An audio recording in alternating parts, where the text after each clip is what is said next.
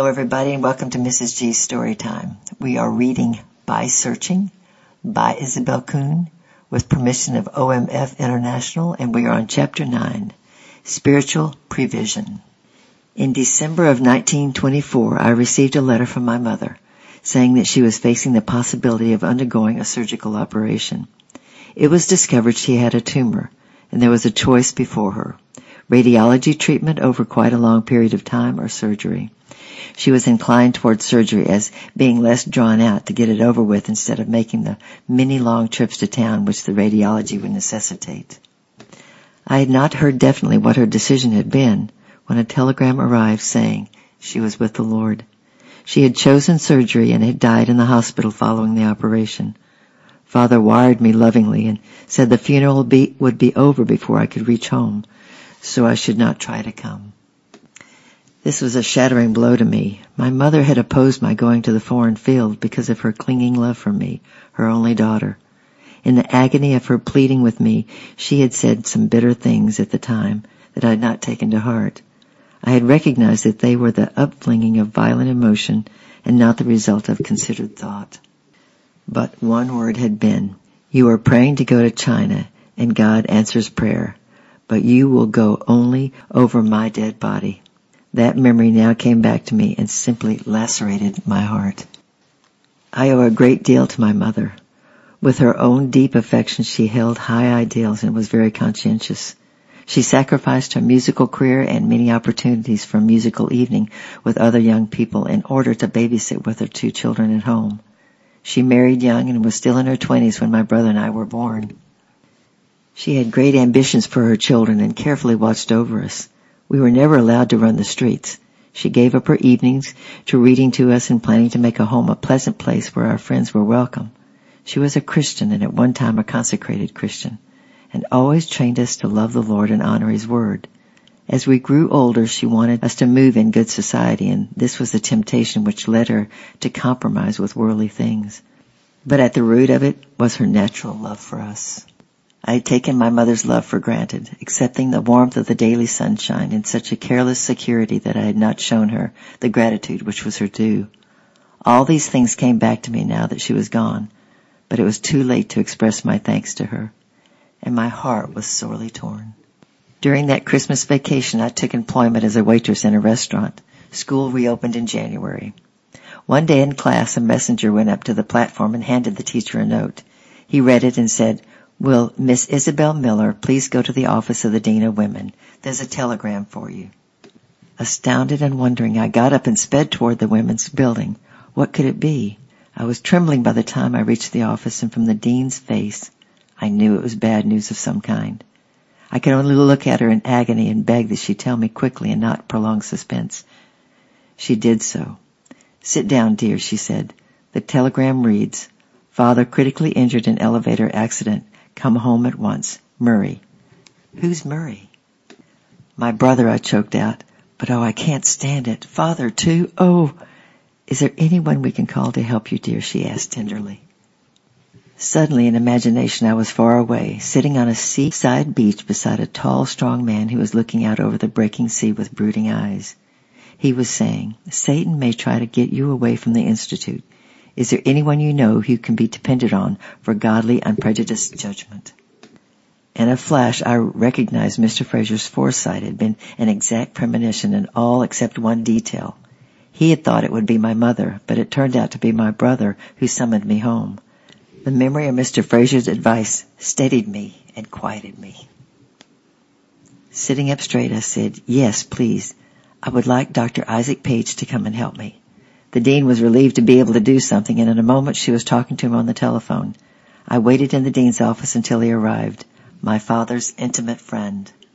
"Daddy Page," I said, "Mr. Fraser told me that this might happen. He also told me what to do if it did happen. I'll go back and pack my trunk, and will you please do 2 things for me? Reserve a ticket for the train tonight, but don't buy it yet. Will you please wire immediately to Mr. Charles Thompson and ask him if Dad is as bad as Murray said?" "Excellent idea, Isabel," Dr. Page said. "First reports of these accidents are often excited and exaggerated. Mr. Thompson will know, and I will go and do that immediately. There's no train going to Vancouver until this evening anyway, and you You will trust and not be afraid. Yes, I said, much calmer now that a plan of activity was underway. Thank you. Everyone here is so kind and loving to me. I will be all right. I'll come back just as soon as I have wired and made the train reservations, he said, and was gone. Before supper that evening, the answering telegram arrived. It read, Father improving, sends love and says stay at your post, writing Thompson. Oh, what a relief. The letter that followed told how the elevator girl had lost control and the cage had crashed 4 stories to the cement basement. Daddy was injured internally and the jar began a trouble which did finally take his life. But he lived for nearly 20 happy years before that took place. He that is spiritual judges all things. 1 Corinthians 2:15. How did Mr. Fraser know that this might happen? When God's child is living close to him and perfectly yielded to his will, it is possible to spread his mind out in the Lord's presence and catch the instruction of God. This is especially true if interceding for someone else. If there is no God, this could not be. Satan can read man's thoughts and describe the past.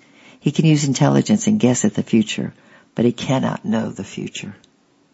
This experience was followed closely by another special instance of the Spirit's operation. The Otis Whipple family were no longer in Seattle but in China. Mr. Whipple, a fine architect, had been called to build a mission hospital in one of the big inland cities.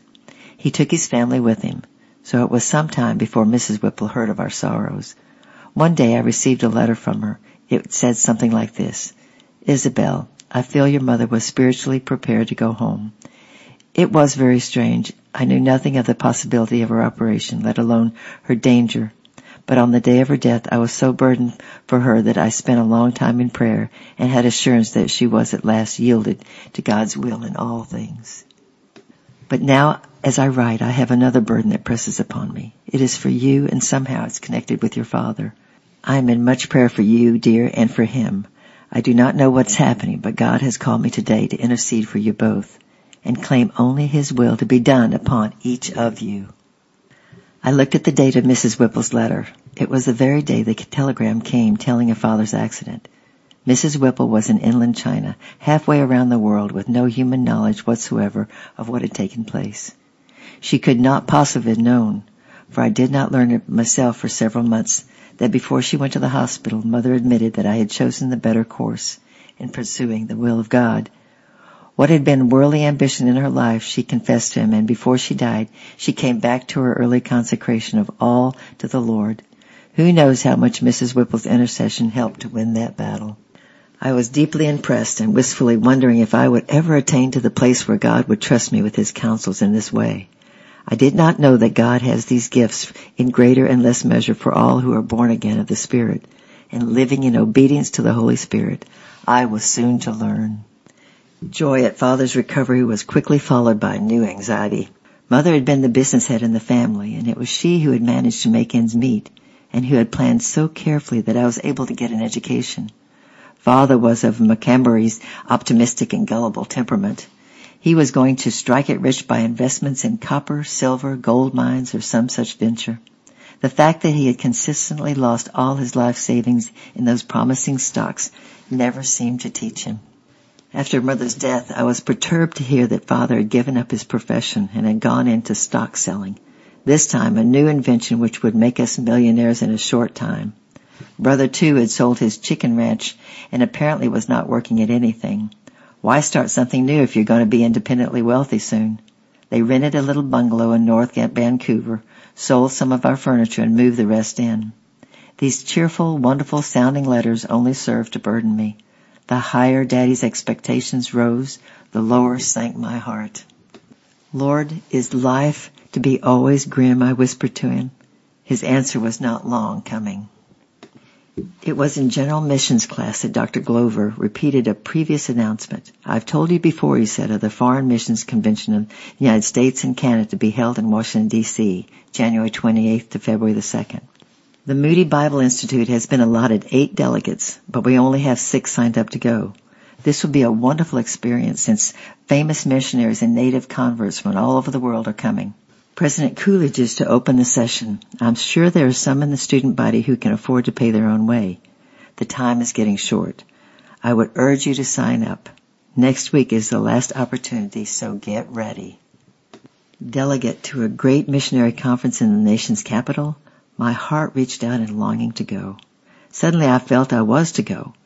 It was as if the Lord said, "You've had a long enough siege of sorrow, dear, and I'm going to send you to Washington for a little time of joy." I thrilled through and through and believed him, yet it was an impossible hope. I had not a cent to put towards the expense, and all week long I imagined the Lord sending me a huge gift of money and my trotting up to Dr. Glover and offering to be a delegate. But not a cent came in. The last day of opportunity arrived. At the missions class that morning, several student volunteers had been asked to speak 3 minutes each, telling why they felt they should go to the foreign field. At the end, Dr. Glover again made an impassionate plea for one more delegate to the Washington conference. The opportunity would close that night, he said. I left the class wondering if it had been the voice of the Lord I heard, or I had been deceived by wishful thinking. That noon, there was a note in my mailbox. "Call at Dr. Glover's office immediately," it read. With high-bounding heart, I ran to the building where the director of missions had his office. Trembling with excitement, I knocked on the door. "Come in?" "Oh, Miss Miller, sit down," Dr. Glover beamed at me. "I sent for you to tell you that someone has offered to pay your way to the conference. Would you like to go?" "Oh," I gasped, "would I?" But who could the donor be? I wondered if perhaps Dr. or Mrs. Page might have offered this help, but how could they afford it? "The donor wishes to remain unknown," Dr. Glover replied, "and I believe she is a stranger to you." He had said she, so I knew it was a woman. He went on, "She has paid your fare, your hotel fees, meals, and has added an extra $20 just for fun. Here it is. The rail fare and the hotel bill I'll pay for you. Now you'll have to be ready to leave by tomorrow. Can you make it? I already have permission for you from the Dean of Women. I made it all right." But I'd like to tell you how God worked this out for me. The dear benefactress did allow me to know the story later on. She was well-to-do Christian, recently widowed. That Thursday morning she happened to be downtown on business near the Institute. Glancing at her watch, she saw there was time to slip in and listen to Dr. Glover's mission hour. As she slipped into a seat among the students, I was called up to give my testimony. When I finished, Mrs. X whispered to the girl seated next to her, "Who is that speaker?" She told not only my name, but also added, "Isabel's been going through deep sorrow. Her mother died before Christmas, and a few weeks later her father was nearly killed in an accident. The kind little widow's heart went out to me, her own bereavement still fresh upon her. So when Dr. Glover rose to make a plea for the one remaining delegate, she felt instantly she would have to send me. A change of scene, inspiring messages, sightseeing around the capital, she thought, is just what this girl needs. I'll give it to her, and incidentally, Moody Bible Institute can have its full quota of delegates." God bless his generous stewards who live in the flow of his thoughts so that he can think and act through them. Such spiritual premonitions I had never had before I found the Lord. From time to time I have had them ever since. I believe they are given for the purpose of comfort and to refresh our experience that he is there and that he cares. Only God could have worked out that little forecast in fulfillment. And so began one of the high peaks of joy which towered up high above the painful valley of experiences of my life. It was one that would be always outstanding. It molded my life as I little suspected it would have any power to do. For one of the other delegates was John B. Kuhn. I had been formally introduced to him at last. It was at a mixed party after all. The occasion was Daddy Page's birthday. A group of young student volunteers whom the Pages had often had in their home decided to give him a surprise party. I was told that there would be boys present and also that one of those would be the brother of Catherine Kuhn. So I knew I was to meet him at last. How could I get out of it? If it had been the birthday of a member of the staff, for instance, I could have found an excuse. But my own dear Daddy Page, I just had to go to his birthday party. The group was to meet at 7:30 on the corner of Clark Street, where we caught the streetcar. The girls arrived first. The moon was rising over the tall old houses when we saw the group of boys approaching. "Oh, here they come," cried the leader of us girls. "Miss Miller, let me introduce you. Jack Graham and John Kuhn." And I heard no more. I found myself looking straight into the face of the dishwasher from the Bible Institute kitchen. It was a wonderful convention with world-renowned missionaries taking part. We heard them speak and met some of them personally. Between meetings, we went sightseeing.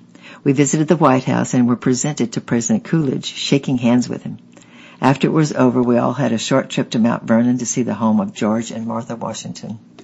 What a good time we had, sitting together, eating together, sightseeing through snow-slushy Washington, laughing and teasing when we set out to buy Gordon Smith some rubber boots, only to hear the clerk say that they did not carry such a large size. How little we knew of what future years would hold, that 2 of the delegates would marry each other and serve faraway Lusulin, that Jack Graham would serve in the same province, ministering to the Mayu tribe, that Irene Forsett would have a wonderful ministry in Shanghai among the Chinese, that Gordon Smith would open up work among many new tribes in Indonesia. Friendships were formed during those delicate days that have sweetened the whole road of life ever since. And next time we'll have Chapter 10, At Sultry Times and in Divers Manners.